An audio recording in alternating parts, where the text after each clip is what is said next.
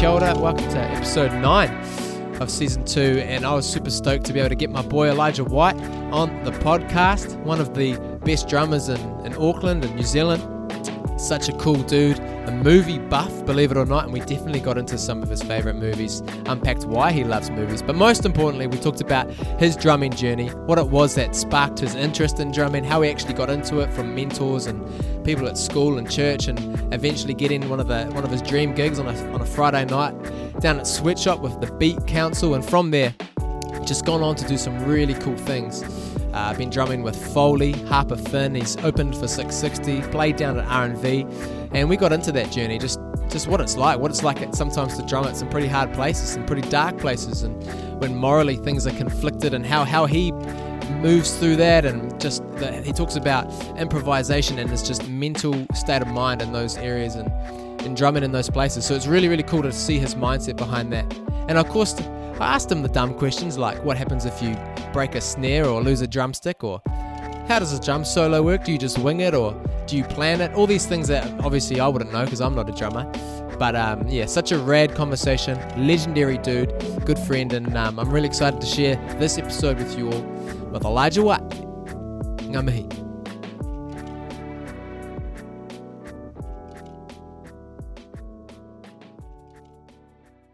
How are you, mate? I'm good. How are you? Good, man. Look at your cross-legged stance. No, it's not stance when you're sitting. What is it when you're sitting? Satance. I'm Bro, a big believer in the cross-legged sitting down position.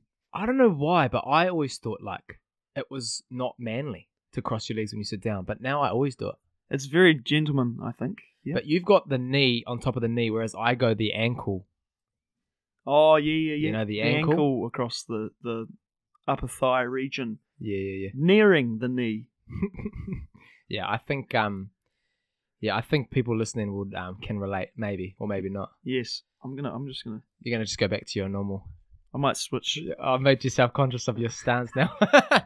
Bro, how's things been, man? How's the year been? What a year for you, bro. Especially the industry you're in. Yes, it's been a wild ride of a year, but it's been mostly good. Yeah, I think. Yeah, because people that know you know that you're a pretty chill person, but then also this definitely is the year where stress would have come in for you as a drummer gigging. You know what I mean? Like, yeah, no, it was quite. It was more the first lockdown that I was more concerned, because I play at mostly bars, so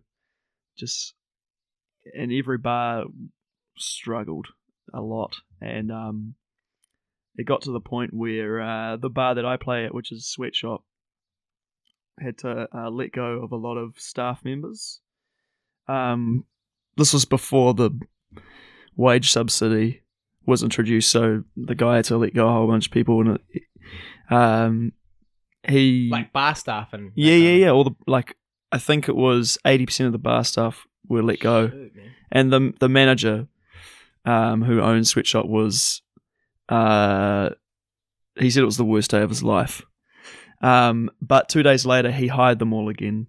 Oh, really? Yeah, because of when the wage subsidy came through, and but it was a lot of confusion. Yeah. We weren't sure if we were getting our residency back, or it was quite crazy. Yeah, because residency meaning you're the house, like you're the session drummers for that. Oh, drummers, but session band for that bar, for that gig on a Friday night. Yeah. So we play. We're the entertainment every Friday night from 10 till 12. Sneaky little shout out there, bro. Yeah. Come on down. Come on down to Sweatshop, 10 to 12 a.m. What's the address? Sweatshop Brew Kitchen. Across from Vic Park. Yeah, across the road from Victoria Park, adjacent this rock. Oh, bro. For you, man, I remember when you cracked that gig and you were stoked. Why was this such a big gig for you when you first got it? Well, because two reasons. as a musician, it's you don't really know how you're gonna make money off music, especially in New Zealand. We have such a small music industry, but you just have no idea how you're going to do it. And I didn't want to just teach, because most people just go into teaching. Yeah, do like a 1 year postgrad and then go into, exactly, and end up in a classroom, which there's nothing wrong with that. But for me personally, I just wanted to play music with other people. And so I was quite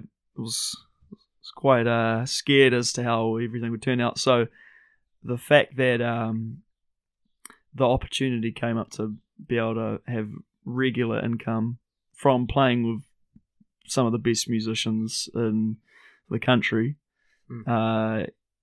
every week it was extremely exciting. Yeah. And when did that come through for you? Like 2016ish, 17? Because I remember it was when I was first up in Auckland. Well, earlier on in my Auckland. Yeah. Well, I got the Facebook message from Ross Nansen. Shout out to Ross Nansen. Rossgate. At about 1 a.m. in the morning or something. And I thought I'd misread it. Yeah. Well, what did it say exactly? Well, it said what did he say? He said he said, hey Oos, mean seeing you the other night. Was wondering if you'd ever consider playing drums at Sweatshop.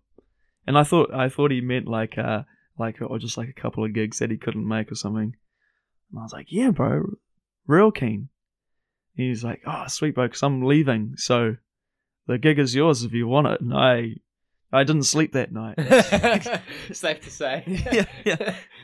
I was like, oh, you're kidding me. Like, did you try and play it cool? Like, oh man, like let me think about it. Or... Oh no, I was like, yeah, I'm in. Yeah. I just was like, give me the gig. Yeah, pretty much. Because how did he know you? Had he seen you as a drummer at gigs or through gigs or something like that? Or how did he actually? Well, he came to something called Open Heaven, which is a ginormous prayer meeting. It's basically I want to say hosted by is it four or five of the biggest churches in Auckland? Churches in Auckland, yeah. And it was the first one, and it was at ANZ. Oh, what was it? The Waterfront Theatre, which is big, and it was about 5,000 or 6,000 people. Showed up. That's a lot of people, man. It was big for a prayer meeting. yes, for a prayer meeting. Yeah, and the first one as well. Since then it's escalated to Vector Arena, which was amazing. But I was lucky enough to play the first night in the worship team for that. And it was cracking. It was real mean. And then I met him. Well, actually, no. I'd met him. I'd met him before, but he came up to me afterwards and was like, "Oh, yeah, that was really awesome." And the story goes that he was worshiping the Lord, and the Lord spoke to him and said, "That's the guy that's gonna be the drum for Sweatshop." Far out. Yeah. So he tells me, yeah. So it was pretty amazing, yeah.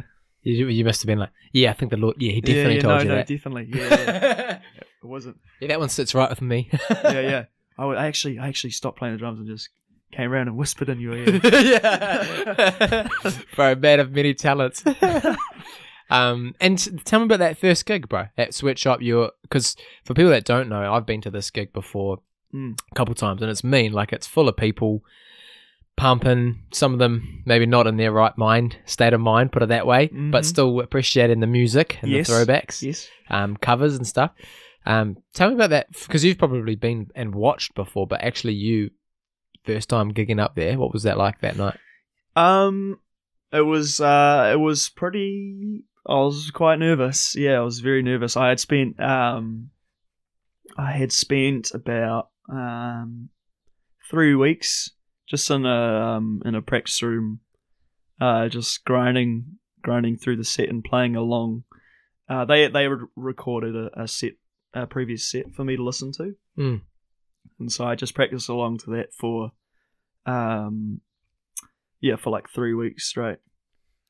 And yeah, when I finally got there, there was still like one part of the set that I wasn't 100% like sure of, and that was the reggae part of it. Oh no. So I was like still listening to the set in the car before I went in and played. But talking about leaving it last minute, mate. Yeah, I'd like to think I'm pretty okay at that. But yeah, we went in. I went in with my parents because they wanted to see it, and it went really well. It was unlike anything I'd ever done before. Yeah, it was pretty amazing, and I remember it real clearly because I don't like to talk myself up, but I was like nailing it, and I was like real stoked. I was like, yes, thank goodness. And then came to the last part of the set, which was back then was the hardest because it was like lots of tricky bits, technical. Yeah, quite technical. And so Ross was like, "Hey, bro, I'll jump up for and play, and you can just chill if you want." And I was like, "Yeah, all good." And we quickly swapped over for the like last, I think it was 10 or 15 minutes, and then I had something in my mind. I was like, "Man, you practiced that last bit like heaps. You should, just quickly ask if you can just if you can hop back on." And so I was like, "Oh, hey, bro, is it all good if I play the next bit?"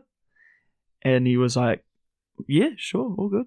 Yeah. And so we swapped back over, and then the outro back then used to be Uptown Funk. Oh, yeah. And it had like 1,000 stabs and hits and weird musical elements to it, which are super awesome because those guys are real talented. Yeah. And I nailed it, and we finished, and he came up to me. He's like, "Bro, I'm so proud of you, Miles. Like, you practiced the crap out of that. Good on you, bro." So yeah, it was a mean night. Yeah, for sure. You said something just before, and you said that you've said it a couple of times how you nailed it and you felt good about it. How do you know that? How do you know when you've nailed it? Because here's the thing: a lot of people will watch, not just you drum, but watch people drum or play gat or whatever, and will think, "Man, they nailed it." But I think I was listening to a podcast somewhere where it was actually Matthew McConaughey, bro. Oh, yeah. The man. My guy. And he goes, "No one knows if you've nailed it but you." You know what I mean? Totally. Yeah. And people will come up to you and say, "Oh, you killed it. You hit it out of the park." But you'd know if you could have done better. Yeah. What is it for you that you've nailed a performance up there, Yeah. Well, it's... Because I could tell you nailed it every time. But you're probably thinking, "Brett, you have no idea." Yeah. You have no idea how many mistakes I made. Yeah, it's a funny one. It's a lot of it is to do with your mindset, I think, because if you come out of a gig and you're like wow, I really was feeling the music and it just felt so good being on stage, I think. And you come off feeling like that, then I think that's when you've nailed it. I think it's like a 60-40 ratio of like 60% in your mind and 40% like nailing all the parts musically. I think that's my opinion. That's interesting, actually. Yeah, because the audience will have no idea. Exactly. Yeah. But it's all about how it feels. And you'll ask heaps of musicians and they'll all say the same thing. It's like, it's all about how it feels. Like, if it feels good, if everyone's in the pocket, if everyone's is like on the same wavelength, then everyone will come out of that and they'll be like, "That was we nailed that." Yeah. And that must be interesting. Like, I mean, I know from me, from a sport perspective, you practice however many things, but in the moment, say you've practiced a move or you've practiced a play or whatever, you always have that room to, it's like, I don't know, spontaneous, just moments of spontaneity. Oh, 100%. For you practiced, but I can imagine that 99% of the time what you practice in your drum room is not the same as or exactly, what you did up on stage, because you'll feel it in that moment, right? And you're like, I'm going to hit that snare, or I'm going to do this fill, or you know what I mean? Yeah, for sure. It's I mean, that's the best part about it is that element of improvisation, that element of risk taking is like, that's the best part of playing music for me, is just like taking a risk and it pulling it off really well is my all-time favorite thing about music. Yeah, for sure. And what happens when it doesn't come off? Is it kind of like you save yourself, or how do you like? Yeah. You can. I mean, if you've been in the game a while, you can save yourself. But hopefully you can just laugh about it. Yeah. I mean, I like the great thing about the New Zealand musicians. The great thing about New Zealand musicians is that we're all there to have a laugh at the end of the day. We're all there to have a good time, and so if you stuff up, 9 times out of 10, like the band will laugh with you. Yeah. I'd like to think, anyways. But, I mean, it keep telling yourself that, bro. Yeah. It does depend on the gig, but like, I mean, all the guys I play with, if you make a mistake, you laugh about it and you move on. Otherwise, if you make a mistake and you get real disappointed, and if you get in your head, you miss what's happening now, right? Yeah, it's going back to the whole mindset thing. Yeah, bro, I've even seen you drum before, and I think it might have been at church or something. You were drumming, and I don't know how you did it, but you lost your stick. And I know you've done it loads of times, but I just remember this. You've told me about it before, and I'd never seen it happen until this one time. It was recently, actually, a couple of weeks ago. Yeah. And I saw you, like, I don't know what you were doing, but you were, like, still drumming, reaching for your spare drumstick, and then you kept going. Yeah, most gigs, I'll drop a stick. I'll at least drop one stick, or I'll break a stick. Yeah. And because you have how many spares do you have right in front of you? Hopefully at least one. Hold on, guys, I just lost my stick. Yeah, man. Sometimes there's been a couple, only 2 or 3 times where I've gone up with only 2 drumsticks and totally forgot to take in a spare.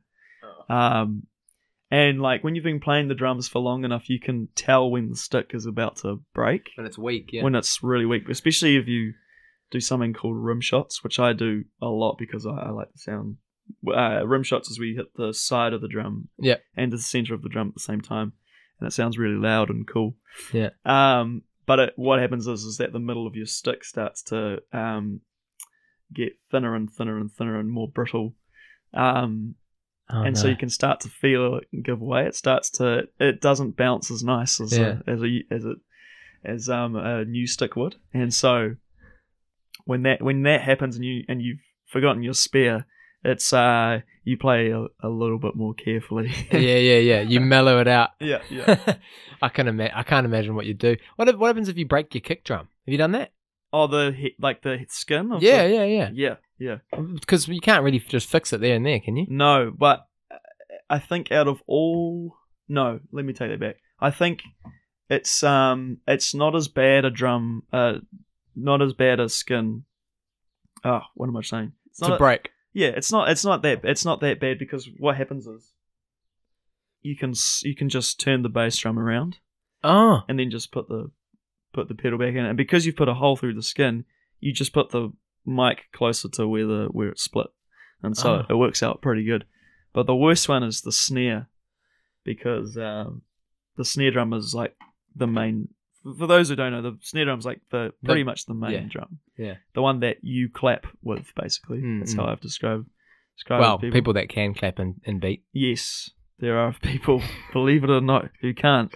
And I think I'm sitting opposite one. No. But I've learned over time. It's funny, like even me, musically what I've learnt just from like church stuff and being mates with you and Jordan, these kind of guys, where like now I know what a wash is I know the symbols for bridge and or whatever, you know, because what I didn't know and what people might not know as a musician, people probably do know this and I'm just an idiot. But like you guys all have your in-ears, and you got clicks happening, but you got an MD, a music director, who's telling you where you're going to go next. And I always just thought, wow, man, musicians are so good at just knowing what each other are about to do next. But actually, no, you guys are all talking to each other in your ears and like. Well, most of the time. I mean, in church here we have a music director, which is, I think, a necessity. Yeah. You can. I when I first started playing at church, we didn't have a MD. It's sort of been. I think it's probably been. We've been using an MD for maybe 8 or 9 years now. So when I first joined, there wasn't one. But when you're touring with people now, like the people you're gigging with, is there an MD? Nah, not usually. Again, it depends on the gig, but the touring I do, there's usually no MD.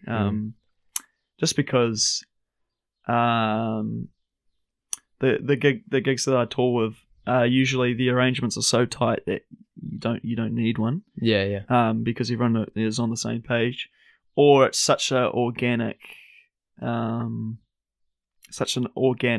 setting that you can just flow with whatever. So bands like Foley, that I play with a band called Foley, you might have heard on the radio. So all of the arrangements are really tight, and we rehearse quite heavily for like a week before the gig or tour, and so that's all good. We just play as is, and then for someone like Troy Kingi, who you also might have heard of, there's elements to the set where sections can expand or get shorter, or it's just all about using your tarringers. And your eyes, and so it's quite cool. Because you can't. It's not just like rocking up to something and just doing what you know what to do. Like you've got to very much be present and aware of what's happening all around you. You know, 100%. It's I think the best piece of advice that I ever got is to just listen as hard as you can. Doesn't matter what music you're playing, but just listen as hard as you can, because that's just the best tool you can have as a musician is to listen to each other. Well, even you as a musician, like some would say that you came out of the womb drumming. Some say. Because like I know you don't like talking yourself up, but you know you're one of the better drummers we've got here in New Zealand. For you, how did you even get into it? I mean, I know you went to TGS. Yes. Takapuna Grammar, and they just breed musicians there. They do, yeah. A lot of popular musicians have come out of Takapuna Grammar. Yeah. You were not friends with, but you knew Lord when she was at school, right? I knew of her. I knew of her, and we'd see each other in passing at school sometimes. But I was more I was in a band with his sister. I think you remember telling me. Yeah. We were in a little rock band. Oh, correct. Yeah, which was. So Lord is older than you. Lord is 1 year older than me. Yeah. Oh, she's still young then. She's 24. Very 25. young. Yeah, she's still got a big career in front of her. I reckon. She keeps going, yeah. So, bro, for you, did you start at TGS, or where did you start? Where did drumming come into the picture? I started when I was 9. When I was 9 years old, and I always loved music. I loved it so much. Because my dad is not a musician by any means at all. He is that guy we were talking about earlier that can't clap. I'll tell you what, he plays a mean steering wheel. Like he's really good at playing the steering wheel on the car for sure. Just ask anyone, he's great. But my dad loves music. He's a huge music fan. and has been to heaps of concerts in his time, and he knows his onions when it comes to He knows music. his onions, mate. He knows how to peel them, chop them, Absolutely. dice them, Fry them, shallots. put it in a stew. Oh, yes. But yeah, he turned me on to bands like U2 was a huge one for me, and still is. Led Zeppelin. Who else? Joe Cocker, Hello Sailor, The Dudes, and yeah, lots of Kiwi bands. Bangers. A lot of just like fantastic international acts. But I originally wanted to start drumming not because of Led Zeppelin, but because of U2. I saw I used to come home from school every day, and he'd have a U2 DVD or VHS playing, and I'd hear it from the top Like the of live concerts. Yeah, live concerts. And I could hear that crap from the top of my street. Dad's on the TV again. Yeah. And I just sprint down the driveway, and I'd always look at the drummer, and I remember being really enticed by the drum beat of a song called Sunday Bloody Sunday, which you might know. I would sing it. I can beatbox it right now if you want. Yeah, go on. Oh yeah.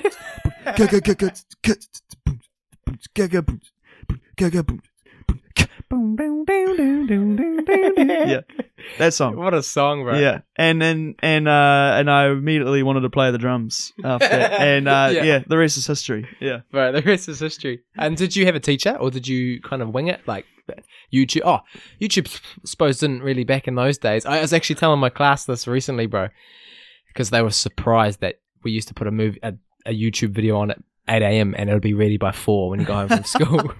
I suppose in Whangamata. Yes. Hey, it's called buffering.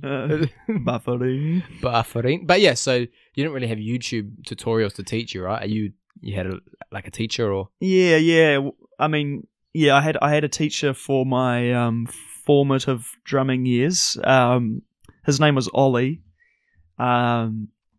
Who was a great drummer. I haven't seen him since, but he's a great drummer. And then I had someone called Ty Boniface, who I still see around at gigs.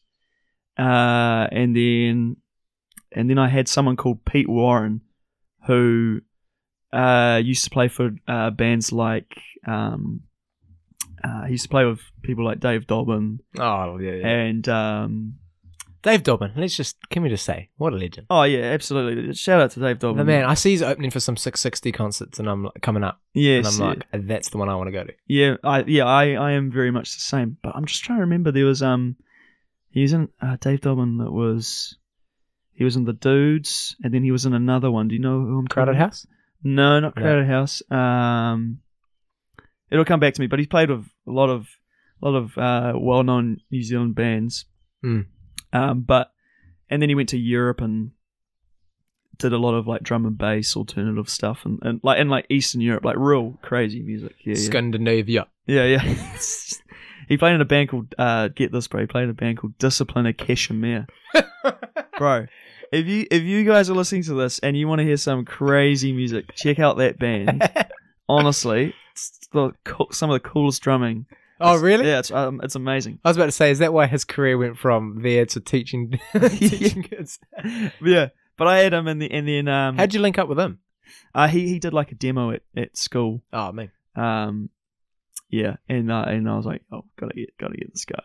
And then after that, I was just self-taught, and then went to uni, and then got taught by a guy called Ron Sampson. And that time I spent with Ron was priceless. Yeah, he's amazing. But I've learned from heaps of people along the way. Yeah, yeah. I think, and you'll never stop learning. Like, I mean, I know when you rocked up here today, you were saying that, what have you been up to today? It's almost every time I ask you, blah blah blah, this and that. Drummed for a few hours, but like you were drumming for however many hours almost every day, and honing in your craft. Yeah. Yeah. Do you think you'll ever get to a point where you feel like you're fully satisfied with what you are doing? I mean, that's probably a dumb question, but no, it's a good question. I get that a lot, but nah. Simple answers. No, I'll never be fully happy with where I am. I'm not happy with it. I'm nowhere near happy with where I am at the moment. I just want to. Yeah, I've got so many things I want to learn. There's so many amazing drummers in this country who I go and see play, and I learn so much from just watching them. So yeah, I know there's still lots to learn. That's the whole fun of being a musician is just keeping learning. Just keep learning. Yeah. I mean, that's with anything. Like as a sportsman, a teacher, an engineer. The moment you stop learning is like the moment you're ready. It's time for something new. You know what I mean? Exactly. But for you though, I mean, you say you're not happy with where you are, really. But I mean, at the moment, fast forward to now. I mean, you're with the Friday night with Sweatshop, the band there. Yeah. But also, you know, you're doing things with Troy Kingi at the moment. You're doing things with Foley, Harper Finn as well. Yeah, Harper, yeah. And bro, I mean, even recently, I don't know if you're on the lineup this year. You probably are. But you've been gigging down at R&V. Yeah, R&V. You know, the biggest music festival down under? Probably the bigger ones in Australia, but in New Zealand. It's definitely the biggest New Year's Eve festival, 100%. Yeah, that's I don't want to say any wrong figures, but I want to say it's about 30 or 40,000 people. Yeah, it's huge, bro. Yeah. How is it playing at like festivals like that? It's amazing. It's a great buzz. I really like playing at those festivals. I'm not as invested into going to those festivals.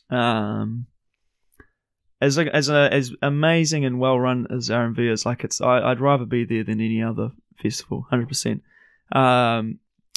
But yeah, I think for me personally, I way more enjoy the playing part than the participating.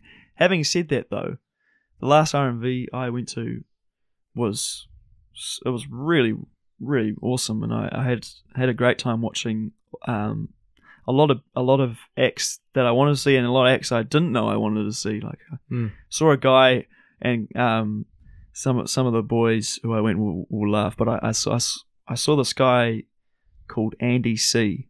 And he's like a drum and bass DJ. Yeah, and all the boys, shout out to Kyle Svensson, was like, bro, I don't think you're gonna like this guy. This guy's just dirty drum and bass music. Yeah.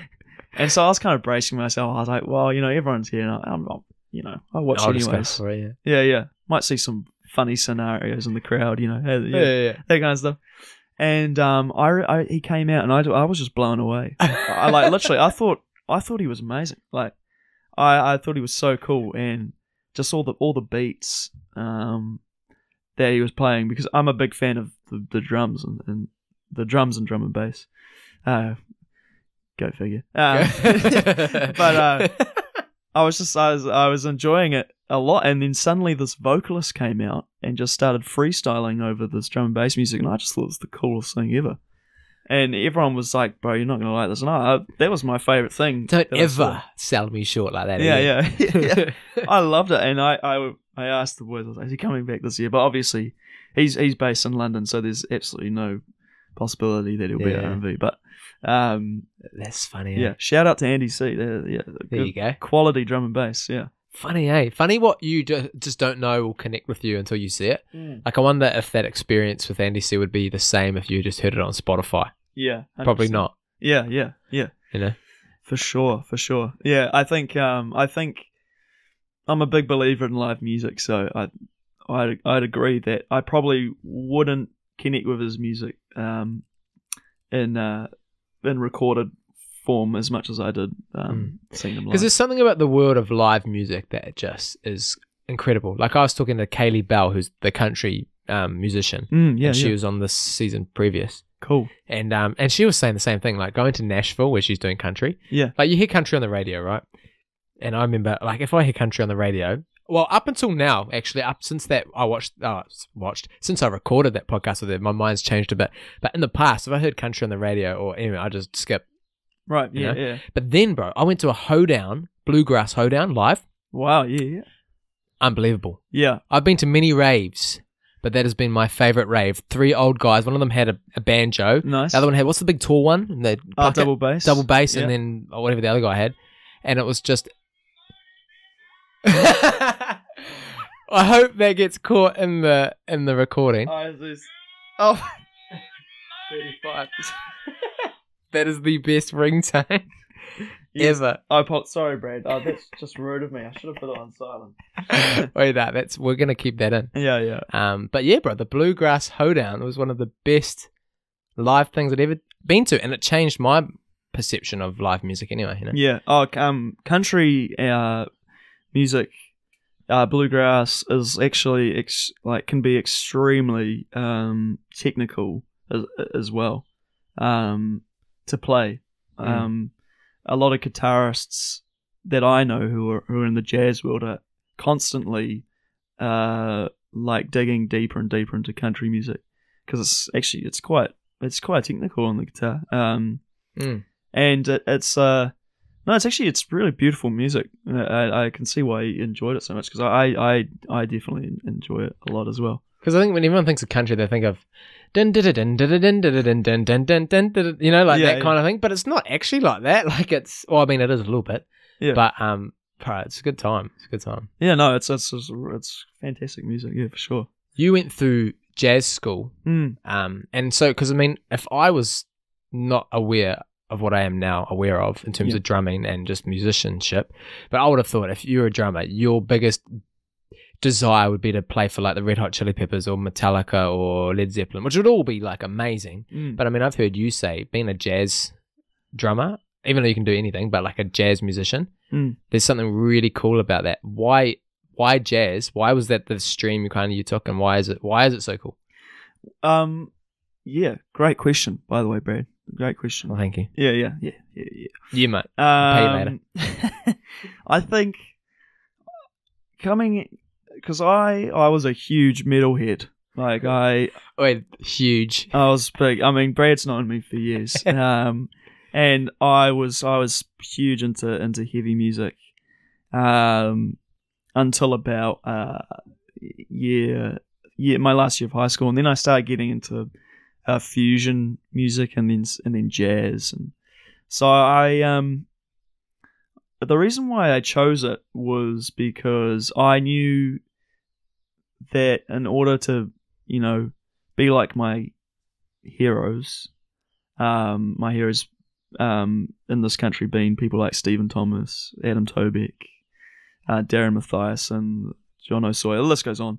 But the reason why I wanted to go to jazz school is because those guys, they had all gone to jazz school as well, and that was the level I still want to get to is to be like those guys. And so I really wanted to go to jazz school to basically just get the foundations to go to the next step, essentially.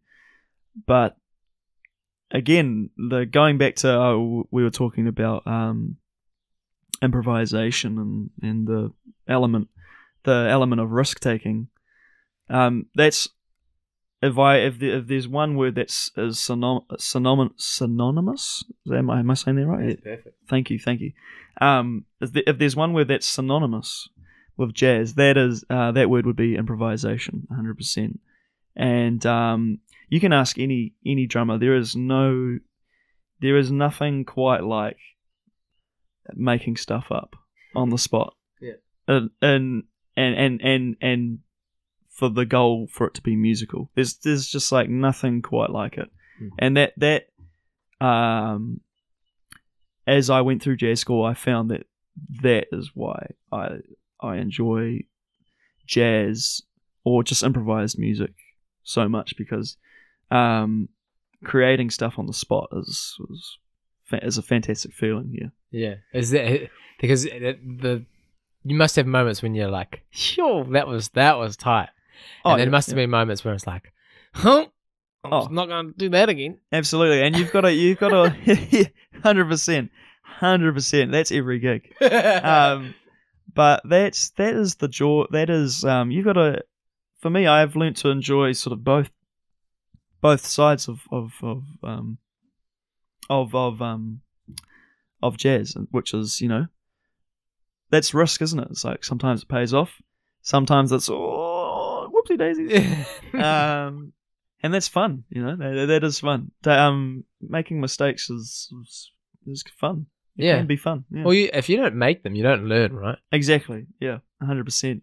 Like my kids at school sometimes are so scared to make a mistake that they won't even try something, Yeah, 100%. And I bet you there's people, me included, but people like listening or people, everybody has moments like that where you don't want to try something new or try something risky because you could fail. Yeah, 100%. Do you think that you had ways of overcoming that in the sense of in your drumming? Yeah, definitely. And for me, that was I have this. I need to get back into this habit, but I had a habit of asking my tutors and also my employers, people who hire me for gigs. I got into the habit of asking them for feedback after every gig or after every performance or after every exam or whatever. I got into the habit of asking them for feedback. And that really helped me overcome sort of being hesitant to try new things. Yeah, for me, getting over the fear of trying new things, I just asked people for feedback, and that helped a whole bunch. Yeah, because I mean that's one of the areas of life that you get real scared to do. Like I used to hate asking people for feedback. You know what I mean? Yeah. Especially as a teacher when you're getting observed. But now I love it. I'm the same as you. I love getting feedback. Yeah. I remember I had one time I had a placement, bro, where I was like, can you get any feedback for me? And like, obviously there was stuff I needed to work on. Yeah. But she must have just been nice. She was like, no, like, honestly, it's all really good. Blah, blah, blah, blah. And she gave me no like practical takeaways.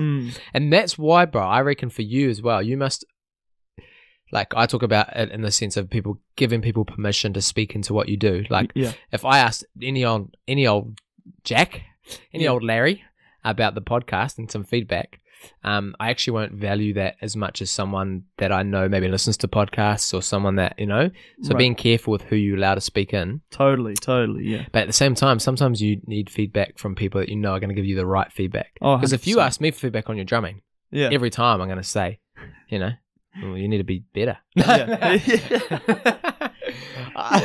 Bro, I mean, you hit the snare too hard. No, I would say it's mean. Bro, that was awesome. Yeah. But I don't really know. Yeah, no, you've nailed it on the head. It's the people you ask, absolutely, 100%. And I always, and the tutors are there. That when I ask the tutors for feedback, I mean they're there to help you. They're there to give you feedback. So I knew that I was going to get 100% honest feedback.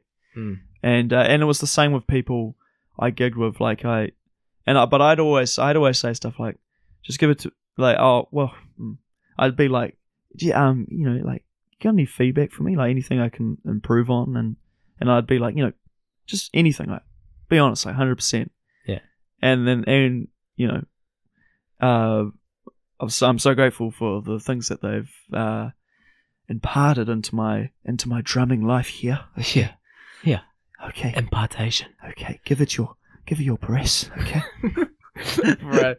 I want to move on from drumming in a second because there's more to you than that. But one last thing I've always wanted to know actually. Like, I know you do it just before Drop It Like It's Hot on a Friday night. Yes. But just drum solos, right? Yes. Do you wing that in the moment, or have you practiced the solo? I wing that. Yeah. Again,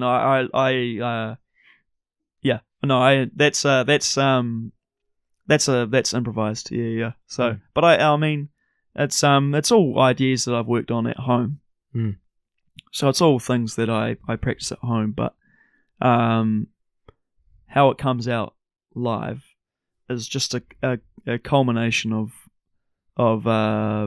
those ideas and just orchestrating them differently around the drums. Yeah. And just whatever feels good in the moment. Yeah. So it's all improvised. Yeah. But I practiced the the building blocks of it. Yeah. The building blocks. Yeah, it's cool, man. And I think one of the things about gigging for you, I mean, people might not even know this about you. Most people probably would, but you're a church drummer as well. Yes. Drumming at church and stuff. I think, I know I could be wrong, but I mean, I have heard you talk about this in the past, but for you going into some environments as a drummer, some places, some gigs, yes, and then you've got like this moral compass on the inside that might be a bit different to what you're playing at. And I know you're the least judgmental person I know, but for you, do you find it hard when you're in this environment that's so opposite to what you kind of want to be a part of? Yeah, it is a struggle. I'm lucky that a lot of the places that I go, I'll have people looking out for me. Honestly, I pray. I get into a habit of praying before every gig. Just in the car there, or maybe while I'm sitting on the throne and we've got a couple minutes till we're about to play, then I'll usually just... Throne is in the drums? Yes, yeah. I thought you meant the toilet. Oh, no. Well, sometimes that too. Well, because that's one throne. Yeah. But no, you're right. I go to some pretty dark places, and I've said it before, but it doesn't matter how firm you are in your faith, you still have to be careful. Yeah, absolutely. I mean, I've walked into toilets, and people are sniffing things in there. We won't be specific because I think people can understand, but that does come across as dodgy, right? Yeah. Oh, it's incredibly dodgy. Yeah. I remember the first time I saw something like that, I was like, I just turned 18 and I was allowed to start gigging in bars, and I walked into the bathroom and some guy asked me if I wanted some of that stuff, and I was like, no, thank you. Yeah. So it's all about you just gotta be you gotta be careful. Don't ever just assume because you go to church and you know that God is good, that you're gonna just walk through those places, scratch free. So you gotta be really careful. Yeah. But at the same time, you as a drummer and you doing what you do, you're almost giving glory to God, aren't you?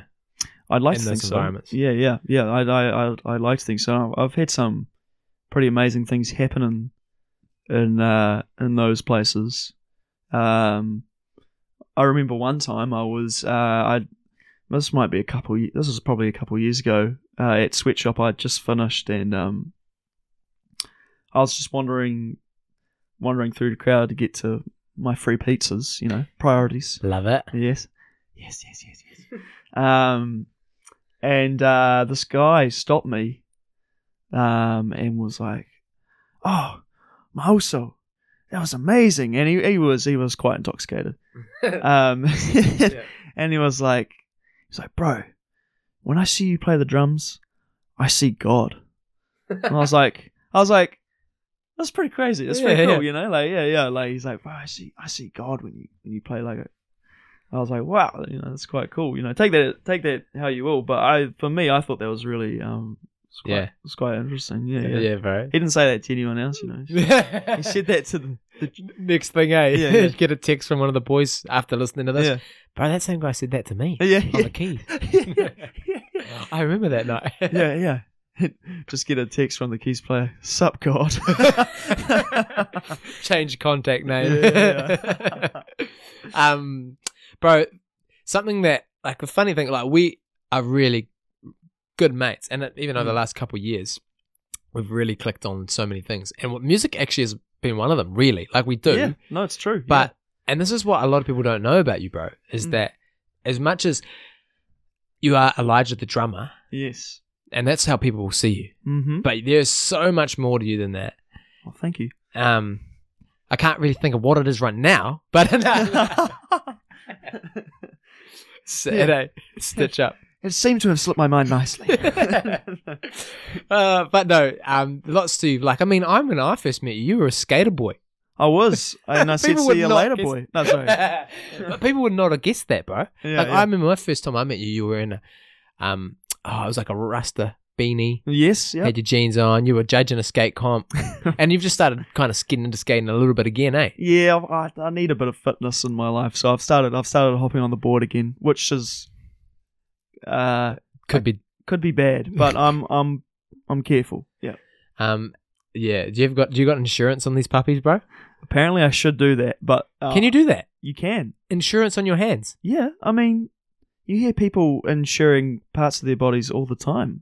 Like, I won't go into details, but I think you can imagine what I'm talking about. Yeah. But I probably should get your face insured, I reckon.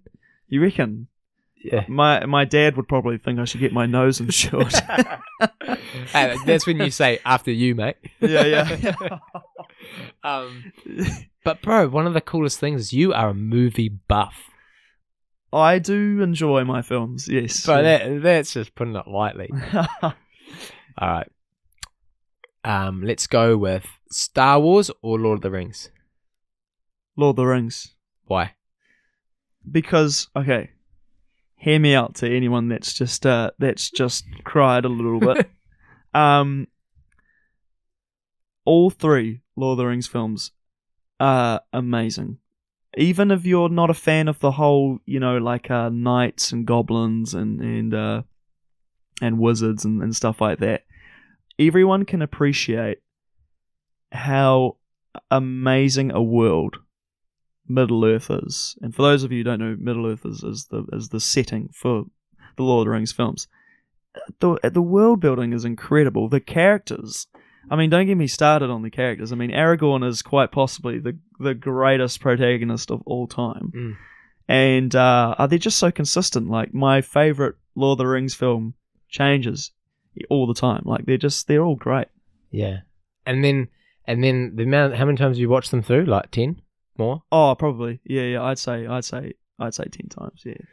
But you're like me. I could watch a film over and over and over again. You know what I'm saying? Yeah.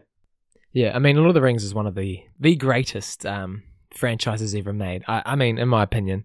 But Star Wars is right up there. Yeah, with mine absolutely. as well. 100%. But you, like what you say, like, I mean, you loved bloody Blade Runner 20. Oh, no, the first one. Yeah. Now, I've swung between liking it and not liking it and liking it and not liking it. Let's not go there. We won't.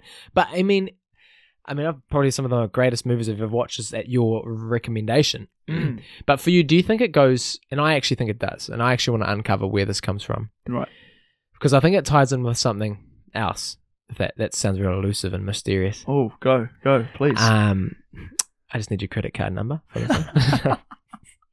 one. But you don't just watch movies for enjoyment. I feel like there's something deeper than that for you. Yeah. It's almost like an escape. Like a place you can just escape and enjoy. Like a world. Like, it's like, because I'm the same. Like, I feel like I become a part of what I watch. Absolutely. Yeah. Well, for me, it's just it's music all the time. Whether I'm teaching it or playing it live or recording it or whatever, it's always happening. And so for me, a great escape.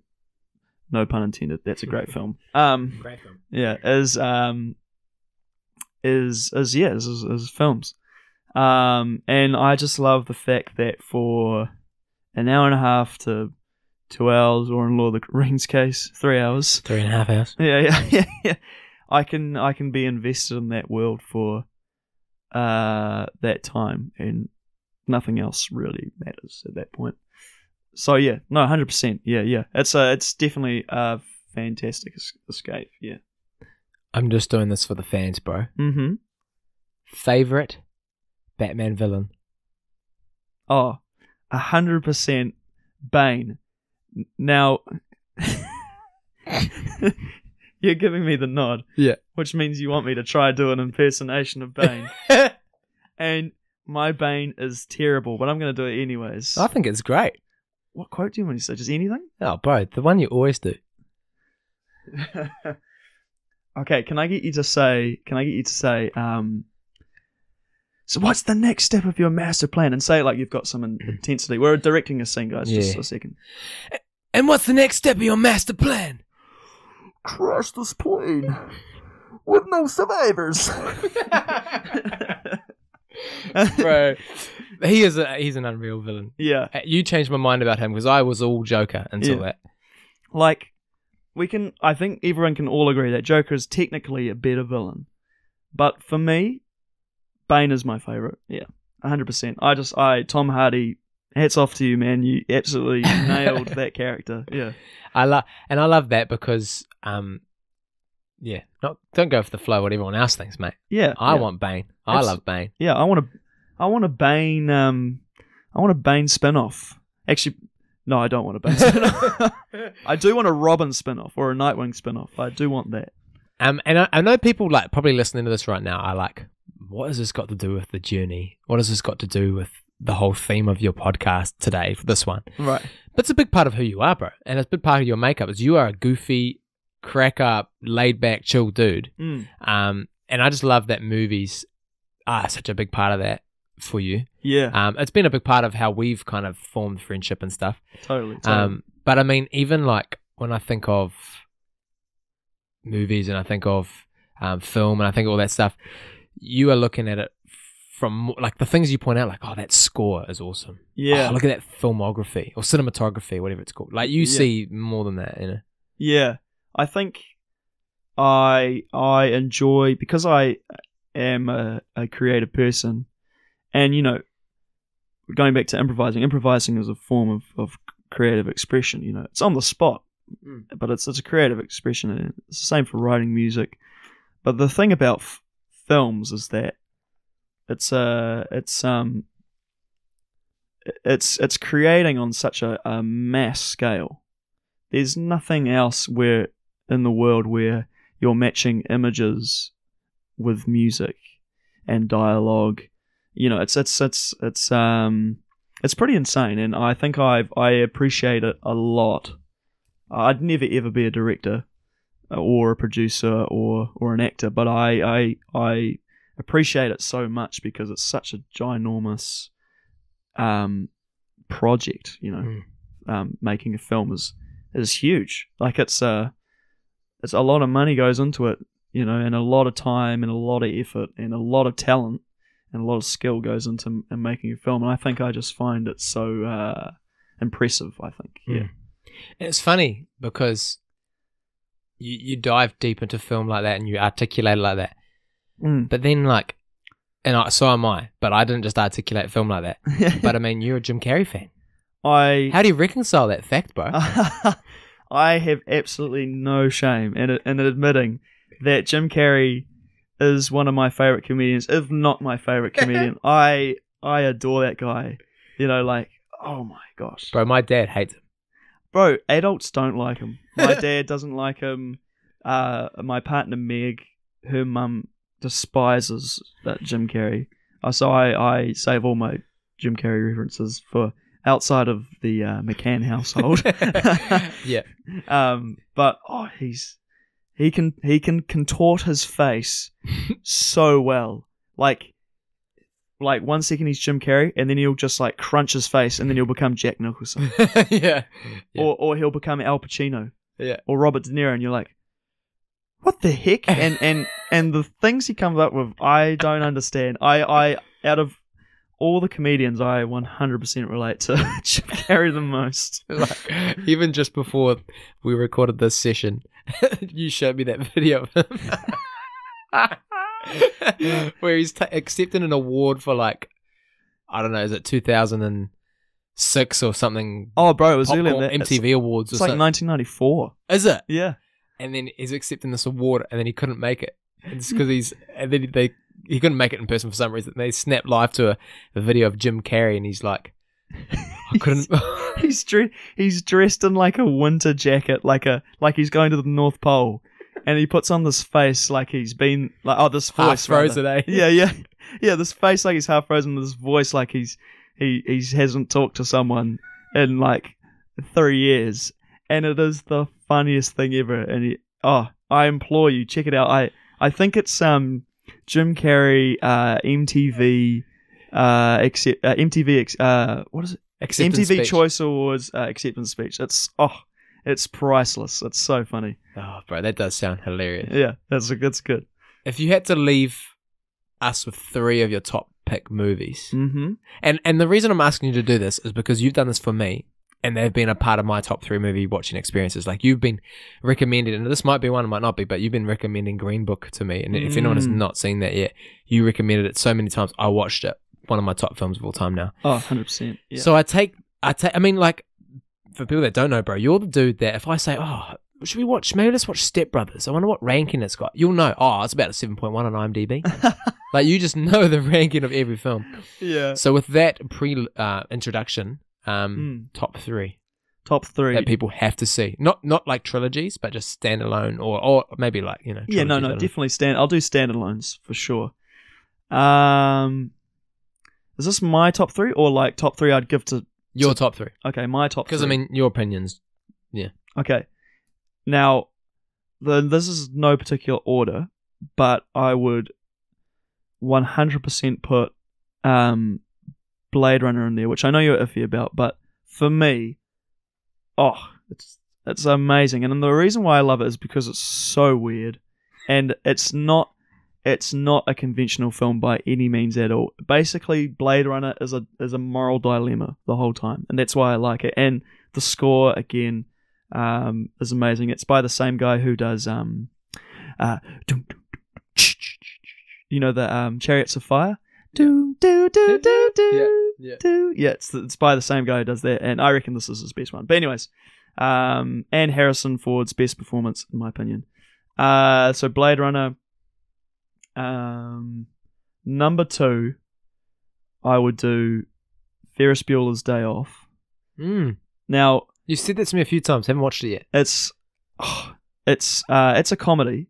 It's a comedy, but it is so well done. It's directed by a guy called John Hughes, starring Matthew Broderick, and it's basically the definition of the 80s, being in high school, and the soundtrack is phenomenal.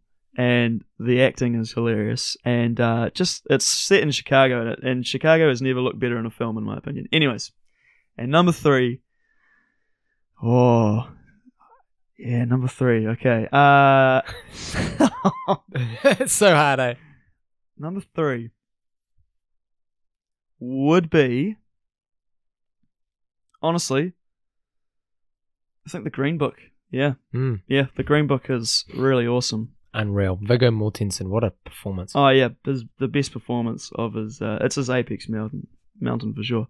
But my list changes every time, so that's what it is off the top of my head. But if you ask me tomorrow, it'll probably change. But yeah, I love that about you, bro. I love that you put up with me. I don't know music at all, but like, yeah, there's just so many different levels and layers. Onions. Oh, was it? Ogres have layers. Onions have layers. You're like an onion. Oh. But people only see the outside skin, you know. Oh, well, I appreciate that, man. It means a lot. Well, thank you. For you, bro, I'm keen to, the way I kind of want to land this, bro, is you are involved in some of the coolest projects, you're involved and participating in some of the coolest gigs and working with some of the most talented musicians and all of this stuff that's going on for you. Yeah. I suppose my question is, where do you want to see it go? Blue skies. Yeah. No, for sure. I know it's a weird segue. I mean, we've gone from drumming to skating to movies, back to drum. But I mean, like that. This is how a normal conversation would go anyway. So. Yeah, for sure. So where do I want to go next, essentially? Yeah, blue skies, bro. You could map out your 5 years. Cool. Well, I think I basically want to do what I'm doing on a larger scale. I've been extremely blessed to have worked with some of the country's top acts. Holly Smith, Nathan Haynes, Troy Kingi, Foley, Harper Finn, and then all my jazz stuff. Anyone else I've missed out, I apologise. But honestly, I just want to do it on a bigger scale. I want to play for, I really want to play for Homebrew. I'd love to do a gig with Homebrew. I'd love to, Stan Walker, if that ever happened, that'd be really cool. I'd love to do a reggae gig. I'd love to do, I don't know. If Three Houses Down ever called me up, I'd be like, yo, let's go.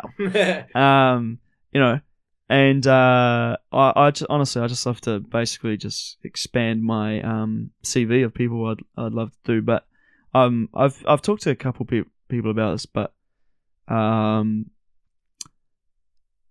two things. I'm working on a project, a writing project. So I've been writing an album, and demoing it out and having a lot of fun with that. That's really cool. So eventually I'd love to put that out and do a couple of like a mini tour around New Zealand. It'd be really cool to do that and bring what I love in music to people.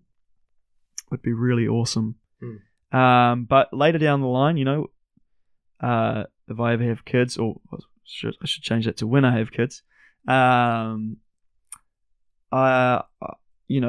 gigging every night isn't a viable option. You got a family to be there and hang out with and love, and so gigging is it just wouldn't work out. So when that stage in my life happens, I'd really love to write for films and for TV. Go figure, right? Go figure. Yeah. Well, there you go. Yeah. So it means I can stay home and write, and if a gig comes up that I really want to do, or a tour that comes up, then I can do that as well. But yeah, that's kind of what I'd like to do. Yeah, that's really cool, man. I like that. I like that you see your priorities shifting when different things come into life, like kids or marriage or whatever. Yeah, I mean, it would just be unwise to think that you can just just do what I'm doing at the moment and playing four nights a week. I mean, I have to book you in advance when I want to hang out, bro. That doesn't happen all the time. How are you placed in March 31st, 2024? Bro, straight up, every time I ask you, bro, like, when are we on this week? You pull out the calendar. Yeah. How many people do that? I know. I feel like a bit of a tool. That's good. That's a big baller move, eh? Nah, it's good. It's a good thing. What would your parting shot of advice be for young musicians?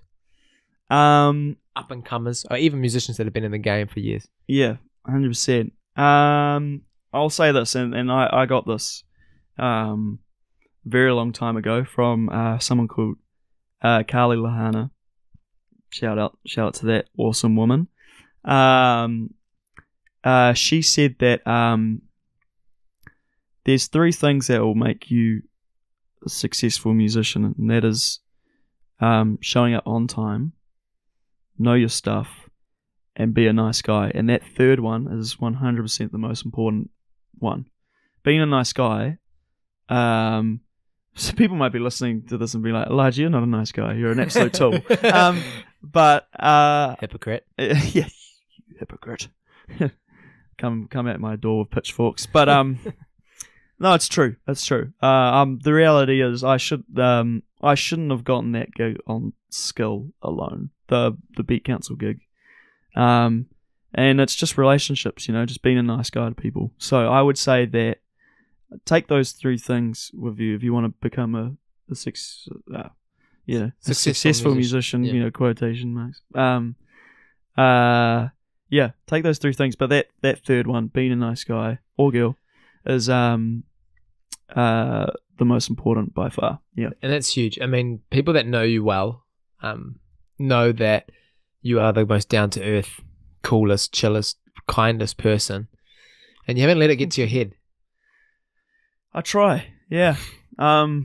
It's probably because I still think I'm rubbish. Yeah, I think I every time someone says, "Yeah, mean job," I'll be like, "Nah, I was rubbish." Oh man, I'm only gonna get better and bigger. Yeah, thank you, man. Appreciate it, bro. I'm keen. Next time we sit down and do this, bro. Mm-hmm. Once you can, maybe it's gonna be backstage tickets to your next gig with Homebrew. You know what I mean? Oh, I'll be keen. And I'll try and fit you in. Yeah. See the awesome things you've done down the line. Oh, sure. Nah, bro. Shove for Homebrew on for a bit of a yarn, bro. And unpacking just more to the new I know, but also just a bit more of your journey for people into drumming. It didn't just happen like that. Yeah. Well, it's my pleasure. Yeah. I've enjoyed this immensely. Immensely. Immensely. Is that a word you learnt from the films? That's a Jim Carrey word, 100%. Do they call it Jim Carreyisms? Oh, 100%. Yeah. I think it'd only be fitting though. You talking about spontaneity and winging it, and what was the word you used? Improvisation. That you do your own outro. Okay. Right now. So I just see myself out. Yeah, give yourself your own little backing track outro. Oh, okay. Roll the credits. Thank you for joining us tonight on BBC Radio 1 with the critically acclaimed Elijah Whyte for being the weirdest man on Mars. And tonight... Hey!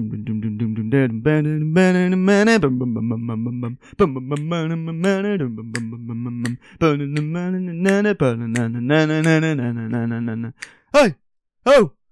Let's go! Bro, that was all. Bye, man. BBC.